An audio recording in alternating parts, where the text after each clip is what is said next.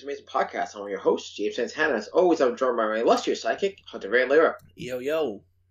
We're brought to you by Andrew's Amazing Comics down in Safeville, New York. Now let's start the show for some news. Hunter, hit me with that. I'll do the first news. DC just announced two new digital first series, which are Batman 78 and Batman 89, continuing from their respective movies. What's really cool is they did drop the first character design. They dropped the first covers for Batman 78. Batman 78 and Batman 89. Yeah, you said Batman 78. Batman 89, Superman 78. Yeah, you know what I mean. They dropped the first covers of both of them, and they dropped the character design of Bruce Wayne for Batman 89. Ooh, nice. Look like Heat. Yeah. I just saw it like maybe 10 minutes ago. That's awesome.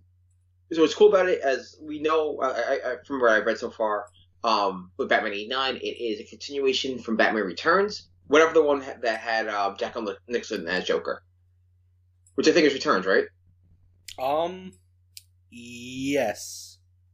Yes. I think the first one was Catwoman. The first one was Catwoman and Penguin. Yeah, and then Batman Returns. And then Batman Forever was the Val Kilmer one, I think. Yeah, so what they did was, what the comics going to be doing is going to continue on from the sequel, from Batman Returns going forward. It will ignore anything that came out with Joel Schumacher. They did say that we're going to see more of Nicholson's Joker. We're going to see Billy D. Williams' Two-Face as a character. That's going to be awesome. And they are going to introduce Robin. That I was telling you while we were at the job today. The original Robin that they wanted to cast with Burton, which this is based off of, was what did I tell you? There's one of the David Wayans brothers. Yeah, David Wayans. Yeah.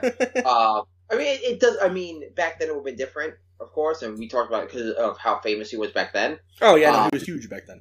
Yeah, but modeling him in this would be fine. I honestly can't wait for them to announce that, so people be like, "Oh, you're just making him black just because it's the times." Like, no. I was gonna say, I was gonna say, I don't care that he's black. I care that he's Damon Wayans. Yeah, that's what it is. I can't wait for people to be like to react. I'm like, no, that's always what Tim Burton wanted to do. He always wanted Damon Wayans to be Robin. Well, look at Two-Face. He was black. Billy D. Williams. Yeah, it's Billy D. Williams. Yeah, who cares? He was popular at the time. Exactly. He's going to be like Colt 45s. Mm-hmm. He's a Lando Calrissian. And then Superman 79 takes place between 1 and 2 for That's gonna Superman. Be cool. Mm-hmm. The original Superman movies. These like Star Wars ones. Exactly. They are canon to themselves, which is really cool. I don't know any word on whether they'll expand the canon. Clearly, we know with the Robin one, they expand with the Batman one, they expanded the canon from the movie. But it's similar. A lot of people are comparing this to Batman 66, or even the Smallville comics. Yeah, same thing. Where it's a continuation of the canon, and they add stuff to the canon that wasn't in the original property. Mm-hmm. The reason why a lot of people are comparing this to Batman 66. Because in Batman 66, we got to see Nightwing. We got to see the Legion of Superheroes. We got to see Batgirl's in it. Stuff like that. Yeah, that's cool. I'm excited to see the Batman 89 stuff. I really liked, I wouldn't say I really liked the movie, but I'm a fan of Michael Keaton, so I liked the movie to a point. You want to get nuts? Let's get nuts. Yeah, it's going to be that. It's going to be nice. It's going to be cool to see that. You want to do the next bit? Pick whatever the next one. Yeah, sure. I'll talk about Shang-Chi just because I've been reading the recent book and I kind of like it. So a new Shang-Chi series has been announced, and it continues shortly where they left off from the one shot, where Shang-Chi is trying to turn the 5 Weapons Society into heroes, which actually continues from the mini-series that just came out. Yes. I think that one was just called Shang-Chi, and then was that Legends of Shang-Chi, or is that the new one? The one shot was called Legend of Shang-Chi, and then this new one, is called Shang-Chi, but it's underscored as Shang-Chi versus the Marvel Universe. Because it's gonna, and which is really weird, because what it should have just been, this should have been just one continuous series. clearly. Yeah, but you can't really announce an ongoing series for Shang-Chi because people are going to go, eh. Like if they did the first 5 issues were the setup for the society, and then issue 6 to close out the chapter was the beginning of the Legends, and then the next 5 were the next volume. I think it would fit itself in quite nicely. Yeah, of course. But what they did was, was split it up. Sorry. They split up because of the movie. That's why. Yeah, they should. I mean, honestly, they should just announce it as a 12-issue miniseries. It would have started in January or whenever it started last year, and then ran through the whole year. Exactly. Because then you can have one more issue, because you have the first 5, the one-shot, and then the second 5. So to finish off the trade, you'll have an extra one-shot, which they'll probably do at some point. So why not just do a 12-issue miniseries in the beginning? Exactly. And I think it's still the same creative team. It's Alyssa Wong and... Yeah. I don't remember the artist, but I believe it's Alyssa Wong as the writer still. Whatever. I'm excited for the Shang-Chi movie. I think it's going to be really good. And I'm also excited for the new book, because I'm a fan of Shang-Chi. I mean, he's basically just Bruce Lee, but he's Marvel, so I'm in. Yeah. All right, James, you want to hit us up with the next bit of news? You want to talk about Avengers or Star Wars? I'll do Star Wars, because, Sounds good. So what's cool about the Star Wars one is the teaser dropped on Monday night, and finally got announced officially today, Tuesday, while we're recording. It's called Star Wars War of the Bounty Hunters. War of the Bounty Hunters takes place. It's going to be it's an event. A miniseries by itself. Yeah, it's an event. But there's actually going to be a core book called War of the Bounty Hunters. Then it will spin out into the other current Star Wars titles. Star Wars Bounty Hunters, which makes sense. Dr. Aphra, Vader, and the Star Wars book. It takes place between when Boba Fett captured Han Solo and it was taking him to jail. Yeah, because the current Star Wars books take place in between episodes 5 and 6, which is right after. We know at the end of Empire, Han Solo is taken to Jabba's palace by Boba Fett, which we see in Return of the Jedi. So, yeah, so unfortunately we know how this event is going to end, regardless of how good it's going to be, because we know when we watch episode 6 that Boba Fett wins. I mean, that's what's funny about it is, and it takes place in between, but it's just any of the Star Wars books, we know. Any of them. And that's the whole thing, it's you can't do something so astronomically crazy where it's you really can't put your heroes in danger, because it doesn't matter. It doesn't matter, the movie's gonna end, movies happen. Yeah. Maybe at some point, Boba Fett might lose Han Solo because Bossk picks him up, or Dengar gets him, but by the end of it, Boba Fett's going to win. He's going to pick him up, and he's going to bring him to Jabba's palace. Same with Luke Skywalker. We know he gets his green lightsaber. We know he doesn't die. So no matter how many times you put him in peril, he's going to show up at the end because he's in the next movie. And obviously, now that we've seen, besides the sequel trilogy, he shows up in Mandalorian, we know if they do books that take place after 6, that he still survives until the Mandalorian timeline happens. So... Oh, absolutely. So it's sometimes it's over. It's but still super cool, and I'm excited to read it because I like Charles Soule, and the Star Wars books right now are really good. It sucks that unfortunately I know what's going to happen. Exactly. So, Hunter, you want to have the last bit of news? Yeah, so this actually dropped today. The Avengers game, they're still kicking, guys. Don't worry, it's still alive. I know, right? They decided to finally do their deep dive for their war table on Hawkeye and the Future Imperfect event. Hawkeye and the Future Imperfect storyline comes out March 18th, and Hawkeye's story brings us face to face with a possible future where all hope is lost. It's basically it's the Future Imperfect version of the Marvel Avengers game. So we get to see Maestro. This canonically takes place after Kate Bishop's story that came out in November. So I'm excited to see where they're going to go. I haven't played the game since I beat the Kate stuff, and I got Kate to max level, but I am a fan of the game, and I hope that... And I'm going to come back every time there's a new character and a new story update. So I'm going to play this. I'm going to play the Spider-Man and Black Panther stuff. It just sucks that this game wasn't viable enough to keep everybody playing for the longest time. And that has more to do with the fact that... And I'll get to this DLC in a second. Mm-hmm. But this has more to do with the fact that the game is just it's just okay. Yeah, it's not a bad game if you're a big fan. No. The story is actually really, really good. My buddy doesn't really like the game that much, but he said he's like, the story is actually really good. My buddy Alex, who does the #FarthestGalaxy podcast with me, shameless plug. he said he's like the gameplay is meh. He's like, and the characters are meh, like with the limited roster for multiplayer. But he's like the story's actually really good, and I was intrigued to see what happened because I didn't know about Kamala Khan or MODOK or all these characters, and so that's cool. It has its own story. It just sucks that it got bogged down by repetitive gameplay and like meh graphics on some of the stuff because they were trying to rush it for PS4, for PS5, but then they said, "Oh wait, no, we got to release it for the PlayStation 4," and this PlayStation 5 version still isn't out yet. So yeah, and we're still waiting for fucking Spider-Man. Yeah, we're waiting for like other characters. So so that will take me to the DLC, and the DLC for those that watched it, you get to see it's, and as you already pointed out, that this is their version of Future Imperfect, which like it's a mix between like Old Man Logan and Future Imperfect. Yeah. So we see Maestro, but then you see Old Man Hawkeye from the book, which is awesome. Yeah, so it'd be cool to see. Again, it's something cool to look forward to. I think what they need to do though is they need something else to jazz up the game, and I don't think this was the best DLC to release. I mean, they were already planning this one, which is the problem. Of course. They were already planning this. And the Spider-Man one is exclusive to PlayStation 4/5. Oh, what are you doing? Right. So, even if the Spider-Man DLC does spice up the incentive, it's not on Xbox or PC, so sucks to suck, right. I guess. Yeah, no, but I figured we could talk about this because we talked about the other DLC stuff, and I'm excited to see it. Like I said, I like the game, and Hawkeye looks interesting. I like Kate Bishop a little bit more than Clint himself, but I'm excited to play. Plus, I'm excited for the Hawkeye TV show, so double hype. Oh yeah, absolutely. I like it a lot. I like the idea. Again, I like the idea of this.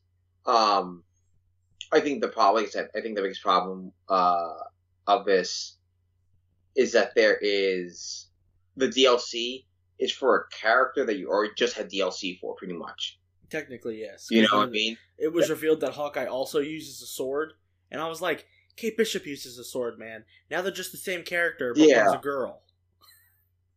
Exactly. So it's like... It's going to be interesting to see. That's my whole thing. Yeah. But, we'll see. Like I said, I'll definitely check out all, and it's just like you said, check out the DLCs that come out, I'm not going to go down for it, but, I'll take a look, see what's up. I'm excited because I do like to see... I am always excited to see storylines adapted for video games a lot. To see how they do as an adaptation, but we'll see from there. Because sometimes they can blow. Let's move on to our final bit of news / topic. I don't know if we actually announced when this bit of news dropped. I don't know if it was in between episodes or something, but we'll talk about it again briefly and then move into our main topic. Yeah. So what they did, they announced the other day. And we talked about this when they announced it during Fandom. That's what it was. We talked about this when they announced it during Fandom. Yeah, but I mean, like, they actually released, like, an image recently. Did we talk about that? Yes. No. So, we did when it first came out. Back in when it first came out. And then ended up getting delayed. So, what they did, DC has announced Milestone Returns, Infinite Frontier version, which, from the original version, it was supposed to be a relaunch of the Milestone universe. Back when they announced their Fandom, but apparently now they're adding more to this digital first one shot with a couple of new creators added to fluff up some of the stories that they have in there. One being a static story, one being an Icon and Rocket story, and the other one being Hardware. And now they're adding kind of like a refresher story talking about the world of Earth M, as they're calling it. Earth Milestone. Yeah. They're going to explain a little bit more about the Big Bang, which is the cause of the metahumans that exist on that Earth, and stuff like that. In this Infinite Frontier edition, and then they also announced that will actually go to print now. It was a digital only originally, which was stupid, and then now they're making it digital first. So we're actually going to see this book in print, which is really good. But with that announcement, they also said that the static will be a digital first and then go right into the OGN. Okay, yeah, we knew about that. Yeah, and the same thing with, I think the Icon of Rocket is going to be a digital first and then go to an OGN. So, they're putting it out, so I'm glad they are putting it into print. instead of what they said they were going to do and not print it at all. Oh, yeah. I'm glad it's finally coming out. And Infinite Frontiers is definitely the time to do it. Besides the essential relaunch, it's their whole thing with, we can do anything we want with any multiverse and universe now because we brought it back and blah, blah, blah. So it's going to be exciting to see all the differences they can actually do. Yeah, I'm excited. The only thing I don't like... Yeah, you're actually tired. The one thing I don't like about this, and I said this during fandom, is that they're losing an opportunity. What do you mean? So with them losing an opportunity, what I mean is they're losing an opportunity by not having them interact with the main DC universe. As of right now. What I mean is that they're not from Earth Zero. Oh, yeah. I mean, I feel like Static Shock might be the only exception. And that's I was going to because he was technically part of New 52, which is canon. So yes, but I don't know how long that's going to last now because of what is going on with this book. So that's the one thing I kind of I remember. It's funny because I was looking back at my books the other day and I saw like what Icon and them all joined the actual DCU. Mm-hmm. And it was really cool because the Superman has a story called The Third Kryptonian, and like, oh, who could this third Kryptonian be? And you saw like Icon and like these other characters, and I'm like, oh, that's really cool.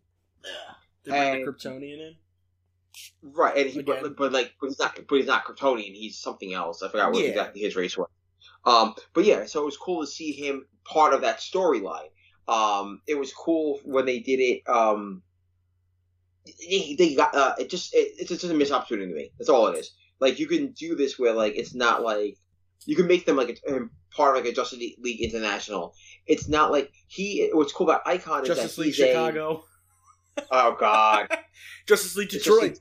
Detroit. I was just same brain. I know. Like I love how you both thought of that. But what's so crazy about it is that they could have done something because what's so cool about Icon is that he's Batman's he's Batman's personality with Superman's abilities. He is like a rich business owner, but also has all the abilities of Superman. And it would be cool to see that dichotomy going, well, that's crazy. This is like Batman. It's like I'm fighting against Bruce, but he's me. He's as strong as me, yeah. It would be cool to see that, but like I said, that's like the missed opportunity we're getting. We're missing the opportunity with Static getting to interact with other metahumans that are his age that aren't. Oh, you mean the Teen Titans or Young Justice? Yeah. Yeah, exactly. I would absolutely love to see Virgil show up in either Teen Titans if they're going to make him young, or Young Justice like he did in the TV show. Right. For that 2 episodes or whatever. I know I might as well get into the topic this week because I'm going to end up talking about Static anyway. Mm-hmm. All right, so guys, Black History Month. We decided this year we're going to focus on one Soul character. One, it allows us to do a deep dive into him a little bit more. It allows us to give you guys our perspective on this character and some of the cool stuff they've done over the years. And clearly, if you've been paying attention to listen to this episode, we are talking about Static. Static was created in 1993 by Dwayne McDuffie and co-created by Christopher Priest for Milestone Entertainment, which was a comic book company created, written and drawn by POC artists and writers. Clearly, Christopher Priest isn't... It's like Image, but not for white people and Jim Lee. No. Not to be that guy, but like it's what it was. But true. What was cool about and we'll do a whole history of Milestone and why it's so important and everything in comics culture at a later date. But what's cool about Static is Static was their version of Spider-Man, essentially. Yeah, pretty much. So I'll run us through some of the publication history of Static, and we'll go from there. Cool. Static was a key character in Milestone comic and independently owned, which I already talked about how it's independently owned. He was originally developed for Marvel Comics. Static would have become a main staple of the Milestone line instead. Yeah, so the Dwayne McDuffie originally created Static to pitch to Marvel Comics. Ooh, that would have been interesting. But then we kind of got Alpha later on in the timeline. Exactly. Alpha's like white Static. Oh my god, no. He is. Well, the main reason he was turned down was because he was too similar to Spider-Man. They already kid, had powers, flies around, jokey. Yeah. I mean, think about it this way. So this was created. Static was created in 1993. I said. Yeah, 93. I think so. Yeah. So let's say he was pitched to them around probably 91. Let's say 90, 91. Yeah. So if you look at Spider-Man at the time, Spider-Man was already adult in the books. Mm-hmm. You know, so I think why Marvel didn't accept him is just there's no point of retreading the same kind of story. Funny enough, they'll do this years later with Miles. You know. Yeah, quite literally. So Miles was in the book. His name is Virgil Hawkins, who was actually named after Virgil D. Hawkins, who was actually this is a big case in Black history. He was denied entry into the University of Florida law school due to his race in 1949. So that's why they wanted him to be. They took that name as a character, Virgil's name, in the book. That's cool. Like I said, he was co-created by Christopher Priest, who also helped co-create the Bible of the Mouse of the Universe with Dwayne McDuffie. And he got the name Static from a James Brown song. Nice. Yeah, which was called Static. Static was 15 when he became Virtual Static became Static when he was 15 years old. In the book, it was due to the thing called Big Bang, which were a bunch of gangs were getting together for a fight, where the police released a experimental tear gas into the crowd. It ignited with another substance, and it caused the people in the surrounding areas to gain powers.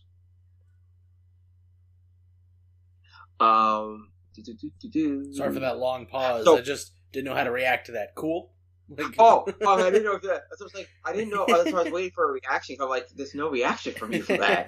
But also, that's the same origin we got to see in the cartoon. Yeah, basically. I think with a little bit less of the It wasn't. In the cartoon's a little bit more kiddie. Yeah. Kind of. They did adapt certain things, which I thought was cool. I'll get to those when we talk about the show. They name drop Pikachu, which is crazy. I know. Well, it was 1990s. I know. I mean, they did that in the too. Yeah. But all they did was it wasn't as big of a. In the books, it was a gang war. In the show, it wasn't. It was just one gang fighting like other. Or, like was breaking. I think it was breaking into a place. Mm. So, the supporting cast that Virgil had in the book was Virgil's father, Robert, who works at Paris Island Hospital, his mother Jean, his sister Sharon. Virgil attends Ernest Hemingway High School in Dakota with his friends. I butcher this. Fedra Gordon, Rick Stone, Larry Richie. Wade, Chuck. Yep, Chuck Felix and Daisy Watkins. In disguise as a gadget. Static Virgil rescues Rick Stone from danger. Rich. Not unlike Spider-Man, the character has it's pretty much Black Spider-Man. If you want, it's not Miles. So because he's a teenage character, he has a lot of his conversations in the book were banter related, just very similar to Spider-Man when he would fight. So what's so cool about in the book himself, he was actually really a geek in the book also. He's a comic fan, a video game fan. When they could do stuff, they would add real world like fandoms into the book when they could. In 2001, the miniseries Static Shock Rebirth of Cool even shows him that he was in that's the where the Pokemon thing comes from. Mm-hmm. So later on, and this is I'm going to skip around a little bit because we're getting to like right before the merger between DC and Milestone, where it got added back. Mm-hmm. There was a Static Shock issue called Static Shock Special, which was kind of like a sequel to. It was a sequel to the original Static Shock show series comic book, which flash forwards every time. So when he was an adult. What was cool about the book is that the book dealt with more mature content, which was like, let's see, there was of course besides the gang war, it's drug use. It was about homophobia. Richie in the book is gay. I think he's gay in the TV show. Or they heavily hinted. Yeah. Yeah, they imply, but they never talk about it in the show. But yeah, Richie it was for kids, and they were like, "We can't turn the kids gay." I know it was so. It dealt with like Richie being gay. They deal with teen sex. There's a cover that came out that they that DC censored. So Milestone ended up becoming a DC subsidiary at one point. That's who produced their books for them. And what they did was there's a cover of Virgil and his girlfriend on a couch, but you can see a condom pack on the floor. And DC lost their minds; they refused to print the cover. It's a very DC move. Yeah. But like I said, they dealt with it was very much like what was cool about the Static Shock comic book. Sorry, yeah, the Static. It was called Static Shock. It was called Static book. It was like a teenage either drama or it's like a CW show, but before CW shows were big and popular. Because it was cool to see a teenage superhero deal with all the stuff a regular teenager would deal with, besides the over-the-top nonsense of being a teenage superhero, you know? Yeah. That's what was so cool about the book. The book later becomes Static Shock once DC fully integrates those characters into the DC universe, especially we see that post-Flashpoint, where Static, instead of Dakota being a thing, the Static series takes place in New York City. We're very much of the similar supporting cast, minus some of them. And some of his villains transferred over. After that, that's pretty much it for Static for a little bit. He joins the Teen Titans briefly in between the end of Milestone and the start of New 52 and Rebirth, where he ends up becoming like a side, and they promote him more like a sidekick to Black Lightning. Because he's the only other black character that has lightning powers, I guess. That's how it works. It does. So you had that. And that's pretty much it for comics. And we haven't seen him since then. Until New 52, obviously, where he had like his... I think it was like 8 to 11 issues or something. Yes. And again, that goes back to they moved him to New York. They made him a super tech geek. Stuff like that. So it's very different than... It was... It's not different. They pretty much combined lots of elements from the cartoon, and made that the book really more. Instead of kids are familiar with this. Yeah, and they made him more techy than they did an actual like just a nerd that doesn't know tech. They basically combined him and Richie together. Yes, yeah, pretty much. So that's really it for Static as a comic book character. Some of the big points that they did bring up, like I said, is the actual drama-driven element of the original Static comic from Milestone. And we don't we see more now play out in comics. Yeah. Which is really sad because it's funny looking back at this, going, "Oh, this was ahead of its time." Oh, for sure. Even the TV show was ahead of its time. Yeah. The TV show talked a lot about race and that kind of stuff.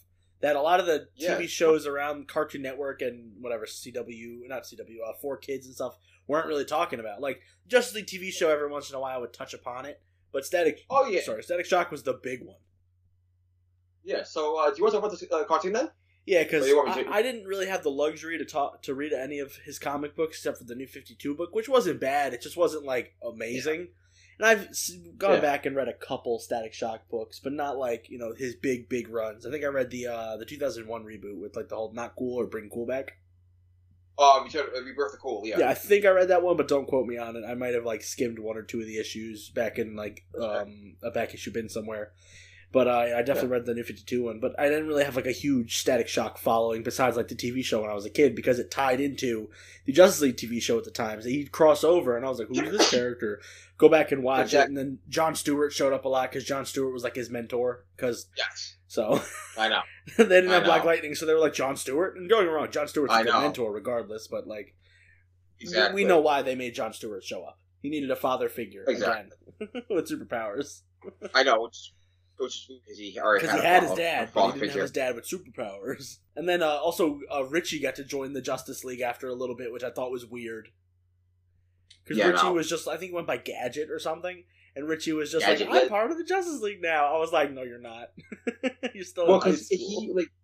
Which was cool is that he was, Richie in the show, it's like a mix between like Hardware in the comics and Richie, the character from the comics. In the TV show, it was the white kid.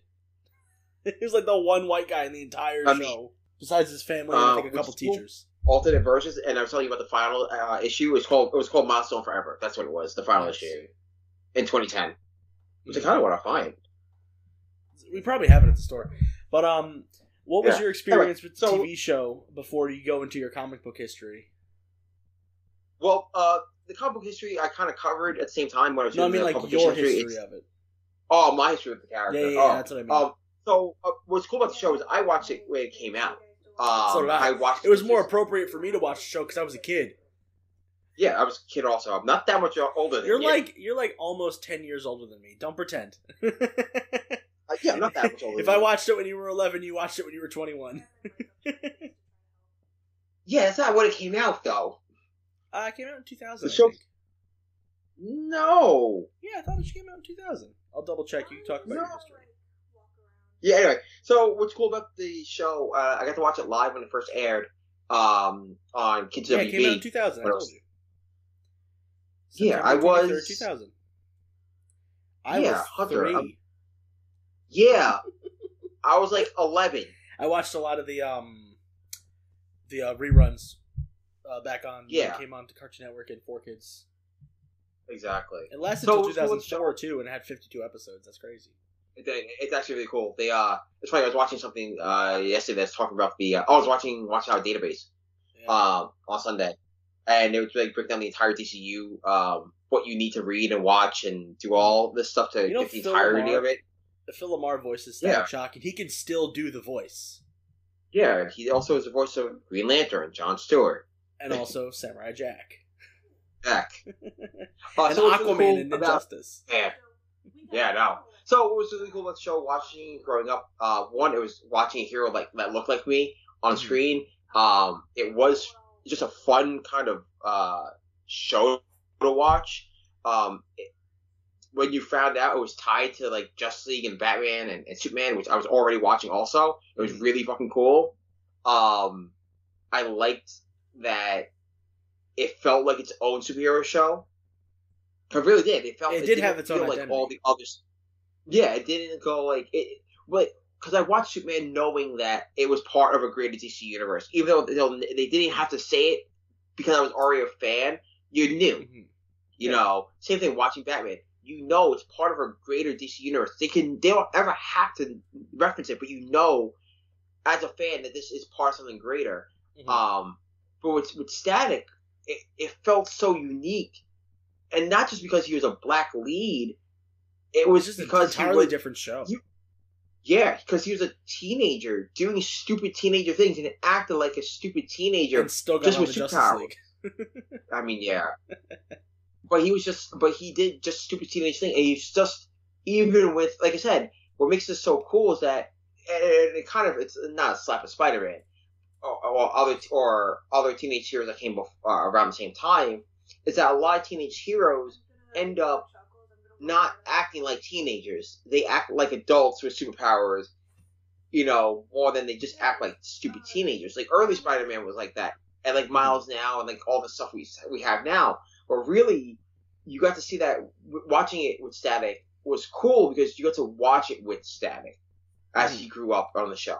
And it wasn't many teenage superheroes that were on TV. Everything was an adult hero doing adult hero things. So it's very hard to be like 11-year-old, 12-year-old, 13-year-old trying to relate to Batman, who's this old dude that has tons of money but puts on a cape and cowl and fights, beats up clowns. Mm-hmm. Like, you don't have that relationship.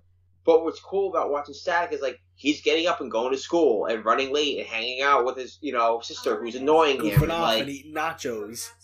yeah, it's like stuff that, like, oh, cool, he's a teenager. It's like, oh, I did this. And yeah, like, or like when you're younger, going, oh man, I can't wait to be a teenager. Like, oh, that's what my teenage life could be like. Mm-hmm. Minus the superpower stuff. Yeah. Obviously. I mean, maybe. One day. But that's what's so cool about that show. And again, I didn't get to read the comics because I was too young when the book came out. But it's really funny to look back at that now and go, there's not many teenage superheroes that can lay a groundwork like Static did. And yes, I know a lot of that's owed to Spider-Man by doing that. But even Spider-Man, when he was a kid, acted more like an adult in his books. Mm.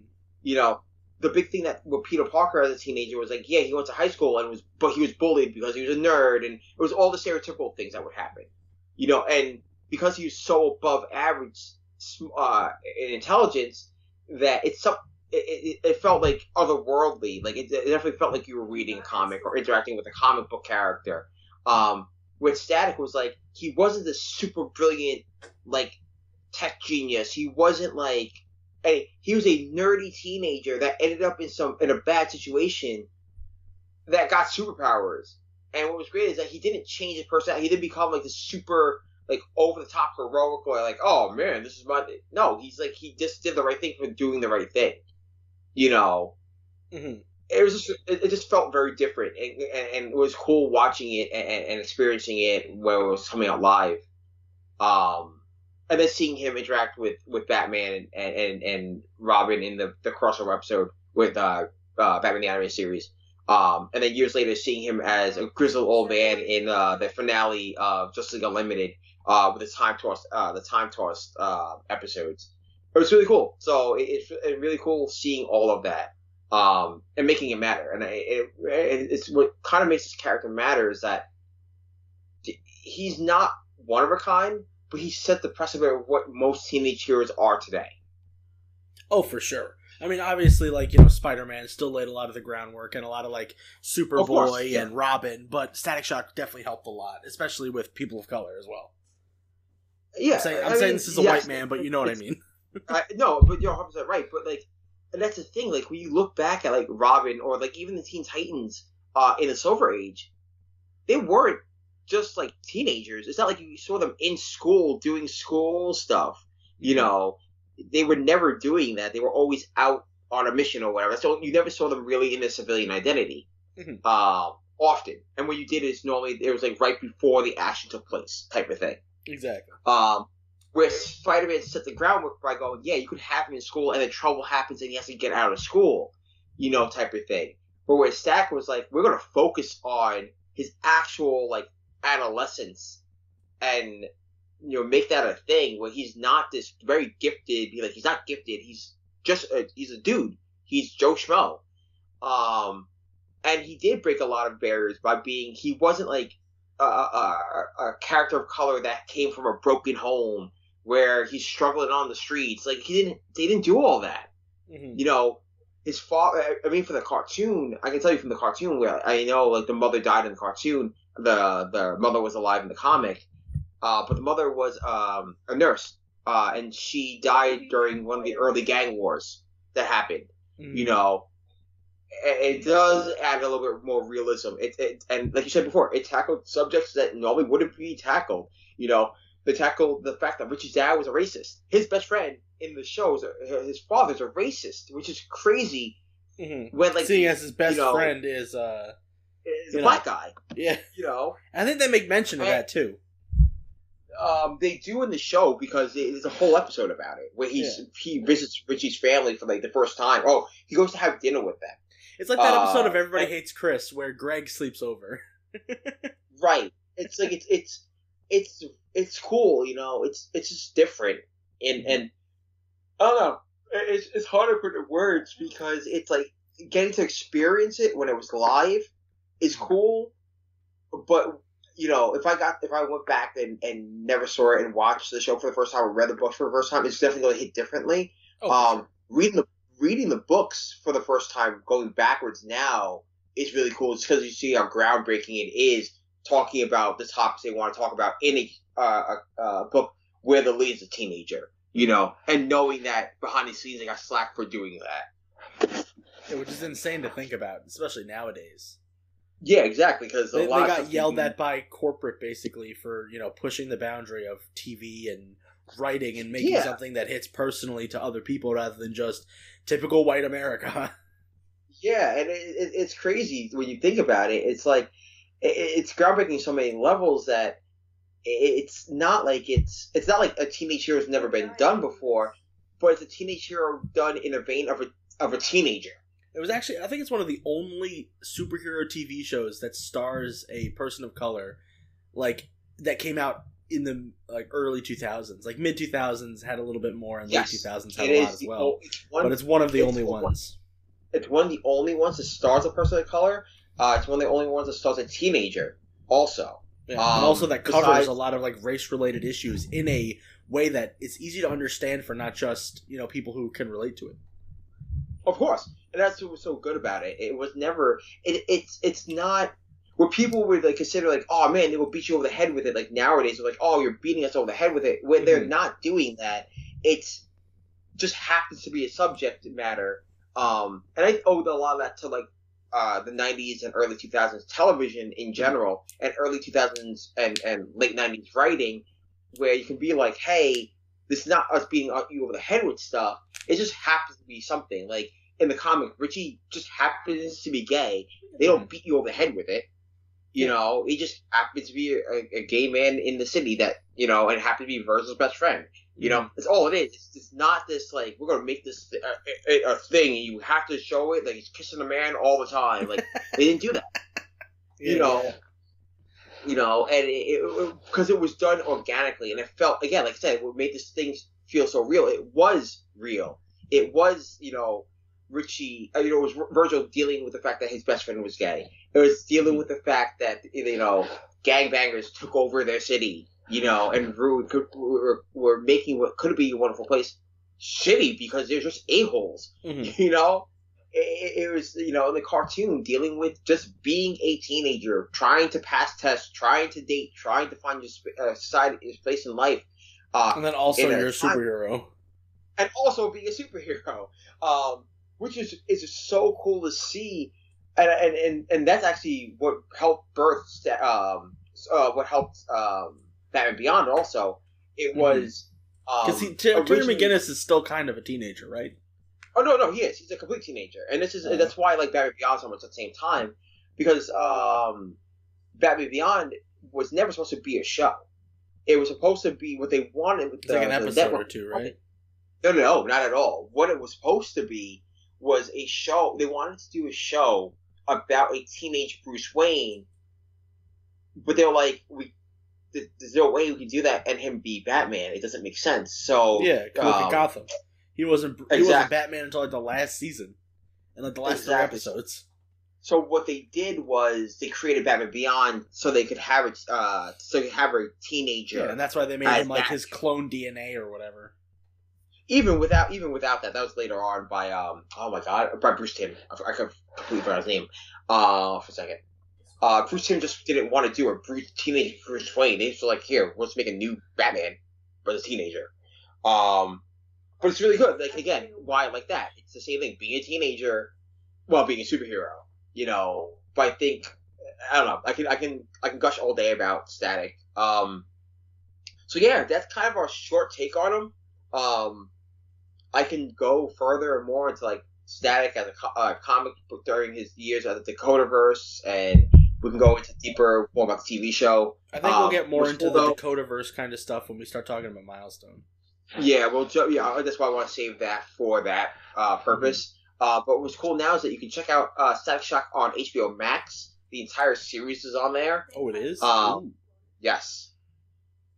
I think we should vote on I think it's fully on there, or it's coming soon. It's one of the two. Yeah, because they own all the DC properties now, or not own it, but it's Warner Bros. Exactly. So it's really cool to see that. If you want to check out the anime series, and if you do want to check out the comic books, I know they might be on DC Infinity. It's DC Universe Infinity or something like that. Yeah, I think it's weird, convoluted way. I think the New 52 stuff is on there. I don't think the Milestone stuff is on there because the Milestone. Also, I'll talk about this when we get to the Milestone episode. But there's a legal battle behind the Milestone stuff. Yeah, because technically they were creator owned. Yes, that's why. Mm-hmm. Even though DC bought them out, the characters are still owned by this. Now that DC doesn't use them, the patent probably expired or something. Blah blah blah. Semantics. Yeah, it had more to do with the fact that they are part of. They were creator owned, and that moved over to something else. Mm-hmm. That's all it is. That's one of the big reasons why they don't use them in media anymore or in books. Like Static should show up in Teen Titans all the time, but he never does. Exactly. Which one did you say you suggest for? Yeah. So before we drone too much on, we'll get back to that when we talk about the Milestone stuff because I'm excited to learn about that. I only know a brief amount. I'm also excited to see the Infinite Frontiers Milestone, especially if they are going to bring it back, even if it's just a mini series or like an anthology series where each arc covers a different character. And then of course we have the Static Shock digital first series that will become a graphic novel in print at some point. So I think that's really cool. Of course. Or it might even become a 6-issue or something. I don't know. I'm hoping. So real quick, I just want to run down like two more things for Static. You can see him, even though he doesn't have a film to himself yet. They did announce in August 2020 that it's going to be there will be a live action Static one. Let's see. He has a video game out for based on the cartoon show for game that came out in 2003 for Game Boy Advance. Mm-hmm. He's a playable character in Injustice: Gods Among Us. He was supposed to be in Injustice 2, and you can actually find the character design and character models online for that. Mm-hmm. But he was taken out, and he's in DC Universe Online. He's actually part of Legion in that game. That's cool. Yeah, I when they did the Legion DLC, I of course got it. Yeah. And I mean, I'm a member of that game. I've been a member since year one. But they yes, it was funny seeing Static and seeing it was Static, Supergirl, and someone else. I was like, none of you make sense here. Maybe Supergirl. Except for only Supergirl made sense. Yeah, because so yeah, guys, that was our topic. Oh yeah, of course. So yeah, guys, that was a topic for today. In our Black History Month, we will do more stuff as years go on and other stuff. If you want to check out all the stuff that we talked about, HBO Max has a bunch of stuff. DC Universe Infinity has a bunch of stuff. Check those out for more Static stuff. Talk to me, Hunter. We will gladly talk to you about it all the time. Mm-hmm. So, and also in honor of Black History Month, which is really cool, we'll just do our storybook first. I don't really think it's in honor of Black History Month. I think the first story just happens to be about a black character. It's true. Marvel is doing the Black History Month variant covers, which is really cool. Yes, that they're doing that, and they're doing Marvel Voices Legacy. Yeah. That's going to be. I think that comes out next week. Actually, that's not just black characters though. That's a bunch of people. POC characters. Yeah. So we'll do our storybook first, and then we'll go backwards. Because what's cool about this, since we are on DC Kick, and we are talking about black characters, we might as well talk about this. We covered Truth and Justice, guys. Again, full spoilers for the storybook. Truth and Justice is a digital first book, so if you don't get a chance to pick it up at a local comic shop, please read it online legally from DC's Infinity nonsense, whatever. Yeah, and also Comixology, I believe. The first 3 chapters are the issue we're going to be covering. Yeah, it's the Vixen story. Yeah, so Truth and Justice is. I'm calling it Truth and Justice. That's what I'm thinking. That's what I think. Oh yeah, it is. I see the ampersand. It's called Truth and Justice. It's the ampersand. I couldn't see the ampersand. Alright, so what's cool about Truth and Justice is going to be an anthology series. The first couple of issues deals with Vixen, and then I think the next arc is about Superman. Like I said, it's digital first book. The first arc deals with Vixen and her fighting a pantheon of gods. Actually, technically African gods. Like I said, full spoiler alert. It opens up as much as a cold open. in Central Africa, where a character I'd never seen before shows up. I think his name is Impala. Yes, he is. It's Name of the Ram. And then it cuts to Cape Town, South Africa, where Vixen. She's modeling. What's her real name? I'm forgetting her actual, not Vixen name. I have no idea. I know her last name is McCabe. I forget her first name. Yeah, I'm not really a follower of Vixen, so I really don't know anything about her too much, but this story was good regardless. Yeah, I'm trying to figure out her name. Anyway, so what's cool about Vixen, she is a model, and a lot of us don't forget realize about that. And also, Dan. I know. This issue does a good job highlighting it. I know, yeah, right? She's met by Impala, who's calling upon her. He's like the Flash character. Yeah, kind of. He fast. Well, yeah. So she has to leave her actual photo shoot in order to help Impala go against a character who has taken the powers of 7 other gods. Yes. Which is also really cool because when she uses her powers, you can actually see them. Yeah, they're doing a better job at actually showing you what she's doing rather than just flying around. Yeah, it's really cool. I like that a lot. Mm-hmm. So, as Impala and Vixen show up, they have to go against, I don't even know, it's Krieg? I want to call his name Krieg. Krieg? It's Kreg. Krieg, thank you. She actually has to fight Krieg, who has the abilities of the other gods of Pantheon, which is really cool about this, because the other gods are shaped in the form of Justice League. That's cool. Which is really cool. There's a whole splash page about that. Yeah, it's a cool design. You actually don't see them. They're all in shadows, but you can see, that's Hawkgirl, that's supposed to be Batman, that's Superman, that's Wonder Woman. You see them later on in their actual forms, some of them, which is really cool. I do want to see what the Batman one looks like. But it's really cool that they actually beat him, but it's a step for a bigger mystery going forward, where after they defeat him and were able to steal some of his relics back, it sets up for a kind of a bigger mystery where a new goddess has come into the DC universe. Mm-hmm. I wish kind of that this tied into Nubia. That would have been interesting, because she's supposed to be fighting a pantheon of gods in her backup story. That's the only reason why I say that, because I definitely want to see... I really wanted this to connect. That's why I was looking through it the entire time trying to see this. Yeah, we'll probably also see Yara Flor fight her own pantheon of characters in her Wonder Girl book. Of course. Which is really cool how the book... what happens in the book is... I won't spoil the complete ending, but this is a bigger setup for the rest of this Truth and Justice anthology for a little bit, focusing on Vixen. It does look like it's going to be like a 3-issue miniseries, and because my problem with 3-issue miniseries is that you only have 3 issues to tell a story, but this feels like it's a full, not only just a full setup, it feels like if this ended as a one-shot, it still felt like a good one-shot. I think it's technically considered a one-shot. I think issue 2 is going to be focusing on Superman. Because the first 3 issues digitally are the chapters that tie into Vixen. And issue 2, but chapter 4 is the Superman story. So I think it's a 6-issue miniseries that each focuses on a different character. That's what I think it is. It could be a 3-issue miniseries as well. But still, it's really cool. Vixen one-shot is good. The last time she really showed up, besides like a crossover, was in Justice League of America. And she didn't really have that much time to shine. She didn't have her own story arc, so... Exactly. I like this issue a lot. Even though it's told very quickly, I do like the fact that it does focus on Vixen. It is very new reader friendly, in a sense where, even because all those other characters were either bit characters or side characters to her greater story, it's going to be in the DCU.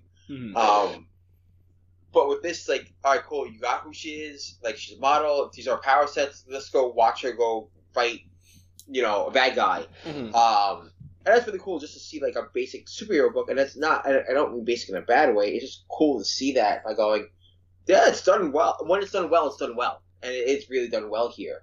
I I like the art a lot. I like the new suit that they give her, where it's like right at the end. Yeah, it looks more like a Justice League Unlimited suit, without the deep plunging V neckline. Yeah.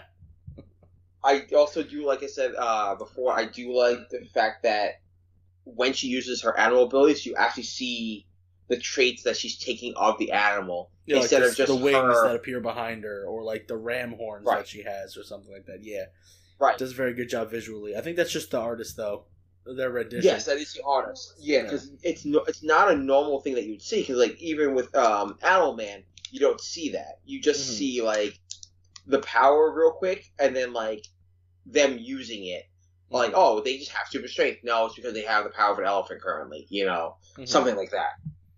Oh no, so yeah, I like it. I'm giving it. Like I said, I don't know if this is a one shot or not. I believe it's technically a one shot. But now that you said it, I think I remember seeing in the other solicitations the next one is Superman, and I was just like, oh, okay. But yeah, so either way, I'm giving it like a 4 out of 5. Like, the only reason why I'm not giving it a 5 out of 5 is because if it is a one shot, it's a cool way to end it off, but they definitely imply there's a lot more. Yeah, it says end question mark, so that always means that that story's going to pick up somewhere else, whether it's going to be in a Vixen miniseries or if it's going to be in another digital digital first book or something. I wouldn't be surprised. With Frontiers coming out, they could easily put Vixen in like a Justice League team and then continue that story. Like, I'm surprised. You know how Justice League Odyssey came out and it was like Space Justice League? I think they should do Justice League, like, I know Justice League Dark kind of covers this, but I think they should do like Justice League Mythic. Don't call it that, but like, but you know how Wonder Woman running Justice League Dark? I think Wonder Woman should leave that one, hop into Justice League Mythic, like Mythos or whatever, and then do like, it's her, it's Vixen, it's even Etrigan. I know he's a dark character, but he still deals with like demons and mythos and stuff, like characters that deal with more mythological characters. I think that would be kind of cool. Yeah. And I think I know, right? But yeah, no. What do you think of the book? I thought it was really good. I really like seeing Vixen again show up in a story. I forgot she was a model. I really don't know that much about Vixen. Last time I read her was in Justice League of America, and they really don't talk much about her. At that point, I thought she was a secret agent. I was like, what the fuck? I know she's part of the Justice League, but I thought she was like a spy. I was like, what's happening? And that's not a gripe to Orlando. I think that's just people don't know how to write Vixen because she doesn't pop up in enough.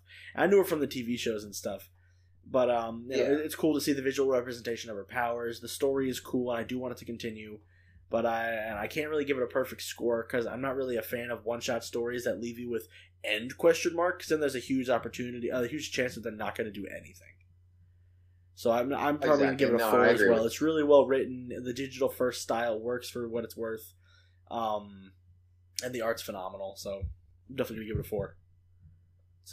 It's a solid read for a character that doesn't get enough spotlight. Nice. Yeah, I'm going to hop into my book right quick. Yeah, do yours. I read the new Vault comic Hollow Heart, written by Paul Allore and with art by Paul Tucker. It is a queer monster love story. It's literally what it says on the back. Oh, okay. So that's fair. This robot dude, it opens up with a cold open where this robot is trying to escape his prison, this facility he's in, and then he gets electrocuted and damaged, and then this mechanic, Mateo, has to come fix him.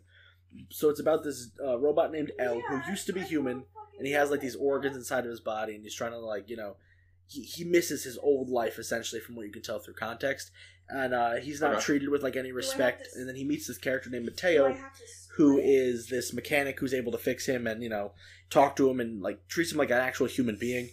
And it turns out that El has this, that's the robot's name, he has this tether that is tied to the facility he's in that, if he leaves for more than like 5 minutes, he'll die. So Mateo is planning on releasing El from this facility. And that is what the story is going to be. It's going to be this robot is like, oh, this person treats me with respect. They're probably going to fall in love, besides it being called a queer monster love story, probably going to fall in love with Mateo. Yeah. Mateo is also a gay character. And it's going to be a nice little, like, think Shape of Water, but sci-fi instead of, like, horror. It's going to be this Okay. this love story that tells like an escape story. So I think it's going to be cool. I really like the art. It's not everyone's cup of tea. Like when I first picked it up, I was like, I'm not really into this artwork. But as you're reading through it, you're like, okay, I see where they're going for this. The rough pencils. It comes off as a very like horror story, but it's actually not a horror story. So I'm excited to see where they're going with this. I wish the robot suit didn't look so fucking cool. Like when you flip through, you're like, man, because like it doesn't match with what they're trying to tell. Like this, it's a giant robot suit with this like human organs and skull in it, and then like it's also a love story. And I get that they want to say like, monsters are gross, but then they have feelings. But like those robot suits just so cool. It looks like it wants to like turn into a giant Megazord and fight in Angel Grove. So I hate that it looks so damn cool, and it's unfortunate that they're probably not going to do anything crazy action heavy with it, because it looks like it could rock someone. It looks like the Juggernaut. But yeah. So I'm a big fan of the writing style too. It has this like poetic. The speech bubbles are like poetic in a sense, where it's a narrator, not like a character. It's a actual like person narrating like what's going on and what people are feeling and stuff like that. So I think that's really cool and creative. I haven't seen that in a while, and it's just got this like air of mystery to it, even though like Mateo is going to try to free Elle. Yeah, like that's cool. I like that. That sounds actually really cool. The way you described it to me the first when we were in the store, not like that at all. No, not at all. But overall, though, it is similar. You know why I said that. I know why you said it. You read the book. Yeah, there's a scene in it where I can see where you got that inference from for not reading it yourself. But it's also a story about two humans. Yeah. There's this character who I forget his name because I don't think they say it, but he's like the antagonist in quotes, and he has his own Thomas? Yeah. No, Thomas is someone that Mateo hooks up with. Oh gosh. Donnie. Yeah, Donnie is the character that is like the quote-unquote antagonist. He's the one that hurts Elle at the beginning. He has his own like story he's going to get through, which I think is going to be pretty cool. He seems to like hate himself in a way. I think it's because he's gay, and it was probably like raised in him to not be like gay from his father or something, because they make mention that him and Mateo went on a date once, and it was only once, and it was years ago, and then Mateo storms off into the bathroom. Not Mateo. Donnie storms off into the bathroom and starts crying, and I'm like, okay, there's something going on with Donnie that we need to figure out. Yeah, so I'm excited to see where this goes. The cover art is also phenomenal. So if you see this on the wall, technically, if you see it on the wall, I definitely recommend picking it up. It's a really nice, fun book. It's not like heavy yet. I feel the tears coming soon. Yeah. But heavy is the heart. Heavy is the hollow heart. You know what I mean? So. Yeah, I can't give it a perfect. I can't give it a perfect score though, because unfortunately the art is subjective. Right. I personally like it. I can see where people won't like it. There's some like shadows that aren't done properly, and some of the cross hatching isn't up to par with some people that I've just seen like, nope, they won't like this. But so the art is subjective on that one. I personally like it. I also like Riley Rossmo, and I know a lot of people do not like Riley Rossmo. So. Okay. It is what it is. So I'm probably going to give this book I'm probably giving this book a 4. The art is subjective. I like it personally, but I know it's not everyone's cup of tea. The storytelling is a bit jumbled up at the beginning, but then it catches itself near the last couple pages because they're trying to introduce you to all the characters and set up the initial problem of this. Yeah. I believe this is a miniseries. It's set up like a miniseries, but I have no idea if it is. So it's probably like a 5 or 6 issue miniseries, knowing Vault. So I would definitely recommend checking this out. If you see it, pick it up, give it a chance. So that's my piece on Hollow Heart from Vault. James, awesome. What did you read this week? I mean, I know what you read, but what did you read this week? Well, yeah. So, guys, of course, you guys know I was talking about this a while back. I read X-Men Legends #1 from Marvel Comics, written by Fabian Nician, and art by Brett Booth. Inker was Adelsa Corona. It's like Ed Gearhuru is the colorist. It's like a smorgasbord of like my favorite people. That's like an all-star cast. Yeah. Which is really cool. It does have an editor's note. This story takes place after X-Men 1991, number 39. So it tells you exactly in the timeline when this book takes place. Mm-hmm. So, what's great about this book? It opens up with the Shi'ar Empire going after actually just a hospital in Anchorage, Alaska. Sorry, I could not remember. While that's going on, Cyclops and Havoc are near the mansion, near Xavier Institute. While they are also getting attacked by the Shi'ar. Xavier then sends the two of them up to Anchorage, Alaska to figure out what's going on and why they got a call. Mm-hmm. It was in the language of Shi'ar. They're tracking down someone called the Forsaken One. So the Forsaken One, it's not outright told, but we clearly know it's going to be Adam X. His entire backstory is told in this issue leading up to him meeting up with Cable while he's on a farm, just trying to find some inner peace. And there's a religious cult that's hunting him down. Mm-hmm. What's so great about this? The Shi'ar, they come after him along with the Starjammers. Hell yeah. And then there's a big reveal at the end, which will spoil the book. I mean, honestly, you could probably spoil this one because you know how the storyline's supposed to play out. Exactly. Yeah, but I didn't see. I ended up flipping through it. I didn't see that coming exactly how it played out. I was like, "Oh, this is interesting." Yeah, I didn't think it was going to play out that way at all. Honestly, at all. I wanted someone else to be in the issue, but they're not there yet. Cough, Gambit. Cough. Oh yes. But what's really cool about this is setting up to resolve the question of who, quote unquote, who's the third Summers brother, even though that was answered in Deadly Genesis years later. This does add some. Yeah, it's when they say brothers, it never was to say. Everyone just assumed there was only a third one. Never that there could be more than one, which makes sense. This one does. We know one is like kind of DNA related, so. Well, we know. Oh no, we know Vulcan is. Corsair's and Catherine's I forgot child. about Vulcan. That was. Yeah, Vulcan is actually a child that was ripped out of Catherine and incubated on Chandalar, which makes sense. That's fine. They go into DK's backstory a little bit, and that how he may or may not be one of Summers brothers in this issue. But the story is supposed to resolve that question whether or not he himself is a Summers brother. Yeah, cool. But yes, the story is actually in canon. So it matters. It actually matters. Yeah, it's more lighthearted than the Hickman stuff, right? No, it's super action packed. No, I mean lighthearted as in like it's not like bogged down with infographs and complicated plot lines and mysterious culty X-Men.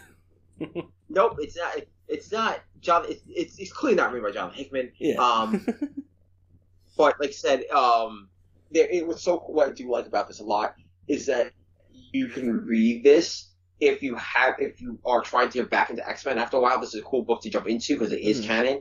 Or if you want to take a break from John Hickman's like mega like kind of symphony of X-Men he's telling right now. Yeah, his big old plan. This is a cool way to get into X-Men again.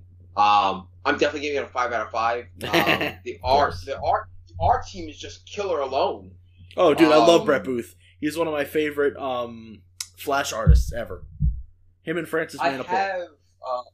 Oh yeah, dude, it's awesome. Like I love Brett Booth. His art's phenomenal, and then having Gira Guru and Alyssa Corona on that is phenomenal. I do like Nietzsche wrote it. Nietzsche, so. Yeah, and it was like, it's not like Rob Liefeld. It's not like I would have laughed if they did him and Liefeld doing it. I would have laughed. I also would have thrown that book out, but I would have laughed. That'd have been something. But it's really cool. Like I said, it's the one major thing I do like about it is that it does kind of answer a question that was left over about Adam X. How it plays out, though, it definitely feels like it's one way, but I wouldn't be surprised if there's a swerve somewhere in it. Oh yeah, no, I wouldn't be surprised either. Like, it's probably like it's too clean. That's what it is. It's way the answer's too like too obvious. clean in the book because they give you the answer. They outright give you the answer in the book. Like, and this is the first issue. Yeah. Right. It's obviously more complicated than that. Right, and that's the whole thing. Like, it's what's so cool about it is that there has to be more to this. Mm-hmm. It can't just be like, and this is happening, and then whatever next, Because this. But also remember, this is only 3 issues. This is only 3 issues long. Yeah. Which is fine. Because this is the X-Men Legends itself is an anthology series answering old questions that haven't been answered before. And are all canon. So I definitely want to see where this goes and what kind of ramifications we will have going forward in the X-Men books. But yeah, I love it. It's awesome. I think a lot of this is cool for those who haven't, who miss old school X-Men stuff. Yes, it's good. I love it. I love it as an X-Men fan. I love it as a Marvel fan. Mm-hmm. I always like when they go back and do old school stories over again. And like, it's not like not to retcon them, but to like they touch upon the right, exactly.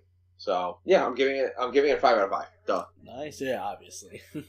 Big ol' X-Men man. Yeah, like that. Of course. Yeah. All right, so James, you want to close us out? Absolutely. When I have it open, actually. Wait. I do this every episode. I put my phone away that has a script on it, and I'm just like talking like, I'm taking my phone out again. All right, guys, thanks for listening to the episode. You can head over to our website, AndrewsComics.com, to check out this week's previews and new releases. Check us out every Tuesday for our live stream on Facebook at Android's Amazing Comics on Facebook. Follow us on Instagram at Andrews_Comics, the podcast Instagram, Andrews Amazing Podcast, and Twitter, Andrews Comics, for up to date news and reviews. Don't forget to subscribe, leave a review, and share with a friend. And as always, support your local comic shop, and have a nice day. Bye-bye. See you guys.